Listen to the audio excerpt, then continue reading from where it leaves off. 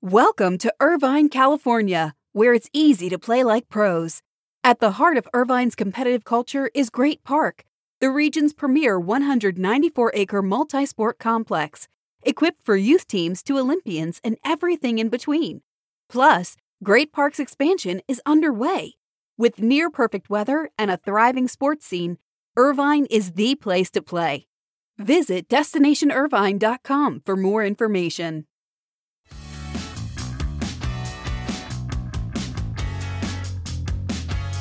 Yes, we've got a big week ahead for college football with the conference championship matchups set up. And yes, I know a number of Michigan fans with quite the pep in their step today. It does all set up very well for the state of college football with some new teams, some great matchups for this weekend, and intriguing potential for the college football playoff Final Four teams. And this is your Morning Buzzcast for Monday, November 29th. Hope everybody had a great Thanksgiving weekend, some downtime, some chill time. Now we're back at it. Home stretch of the year, the final month. We'll start with the NFL. And boy, was the strength of the NFL clearly evident over the holiday weekend. The Raiders' overtime victory over the Cowboys on Thanksgiving Day was the most watched regular season NFL game since, yes, 1990.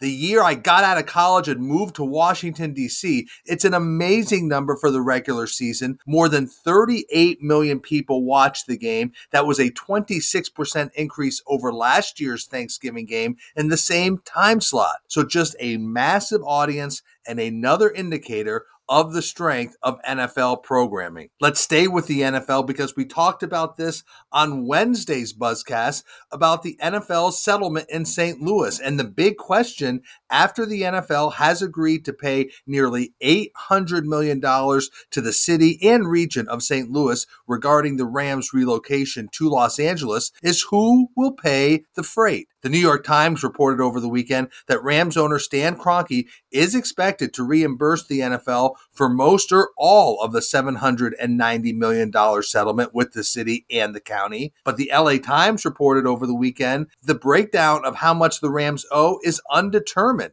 And league sources said that no determination has been made as to who will be responsible for the payment, and that was not part of the settlement discussions. The LA Times also reported the league will pay the amount no later than Christmas Eve.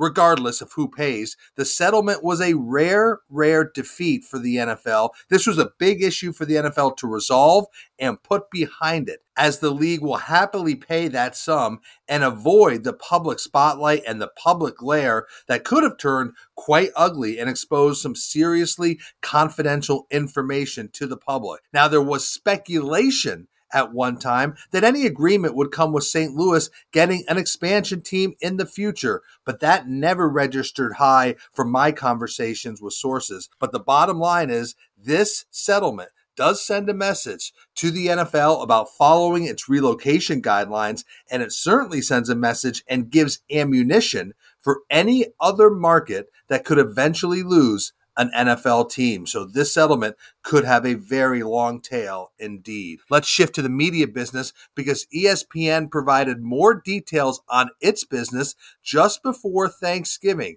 And the data shows that it continues to see reduced pay TV distribution for its linear networks. So the number of homes that ESPN is in dropped another 10%, and it currently sits at 76 million U.S. households as Disney ends its fiscal year. Now, that was part of its annual report, and we're seeing the continued decline.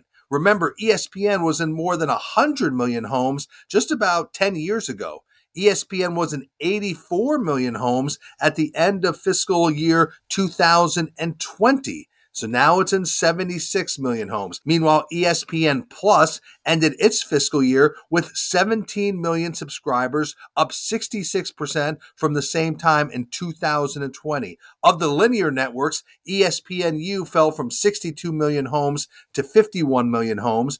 ESPN News went from 62 million homes to 59 million homes. So you're seeing this continued decline. The question is, where is the floor? And that has been speculated for years. Nobody, of course, has the answer now. But Disney did say in the same report that it plans to increase its overall spending on content to $33 billion for 2022. That $33 billion total includes content, sports rights, and other content for ESPN and ESPN Plus. So look for ESPN to continue to spend heavily in sports media rights and sports programming. So some interesting data coming out of ESPN or Disney's annual report late last week. Let's shift to team news because we've talked about this on the Buzzcast. Fenway Sports Group signed the purchase agreement for a controlling stake of the Pittsburgh Penguins last night on Sunday night. The NHL still has to approve the deal before it becomes official, and that meeting of the league-wide group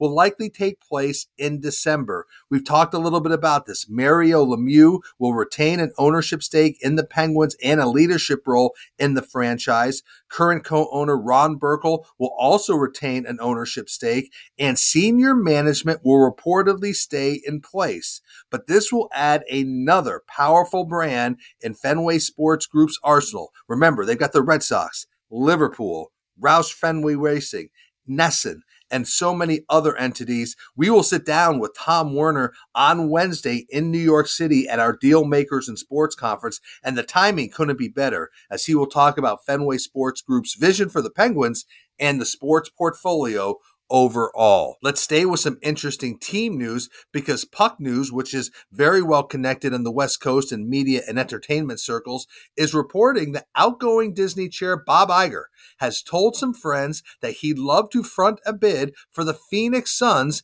if the basketball team were to become available. Of course, the team, the Suns, is facing an investigation into the behavior of majority owner Robert Sarver, and the team does have limited partners who are reportedly interested in taking over if Sarver somehow loses control of the team.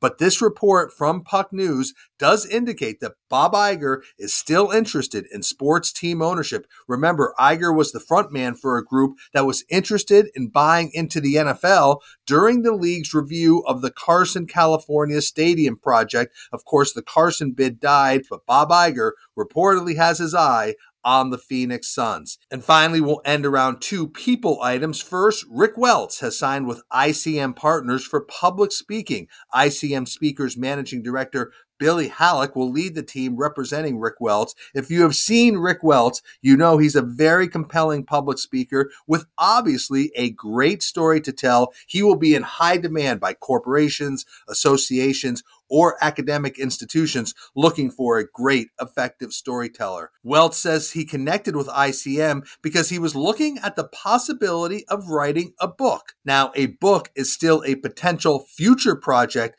for Rick Welts, but right now, Rick Welts will focus on speaking and will be represented by ICM Partners. And finally, don't miss John Oran's great cover story in this week's SBJ print product of CBS Sports chair Sean McManus. Sean McManus is celebrating 25 years on the job as he has worked for more than 2 decades building CBS Sports' sports portfolio to one of the best in the business. And McManus has done so with class and integrity throughout those 2 decades. It's a good read and well worth your time. That's the cover story in this week's weekly issue. So I do hope to see you at our Deal Makers and Sports Conference on Wednesday in New York. Should be a great event, a great agenda. Registration spots still available. If you're there, please say hello. And that is your Morning Buzzcast for Monday, November 29th. I will speak to you again on Friday. You'll hear from my colleague David Albright the rest of this week until Friday.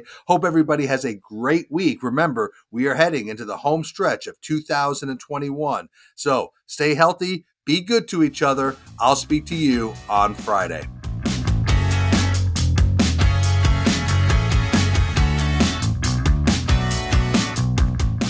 Welcome to Irvine, California, where it's easy to play like pros. At the heart of Irvine's competitive culture is Great Park, the region's premier 194-acre multi-sport complex, equipped for youth teams to Olympians and everything in between. Plus, Great Park's expansion is underway. With near-perfect weather and a thriving sports scene, Irvine is the place to play. Visit DestinationIrvine.com for more information.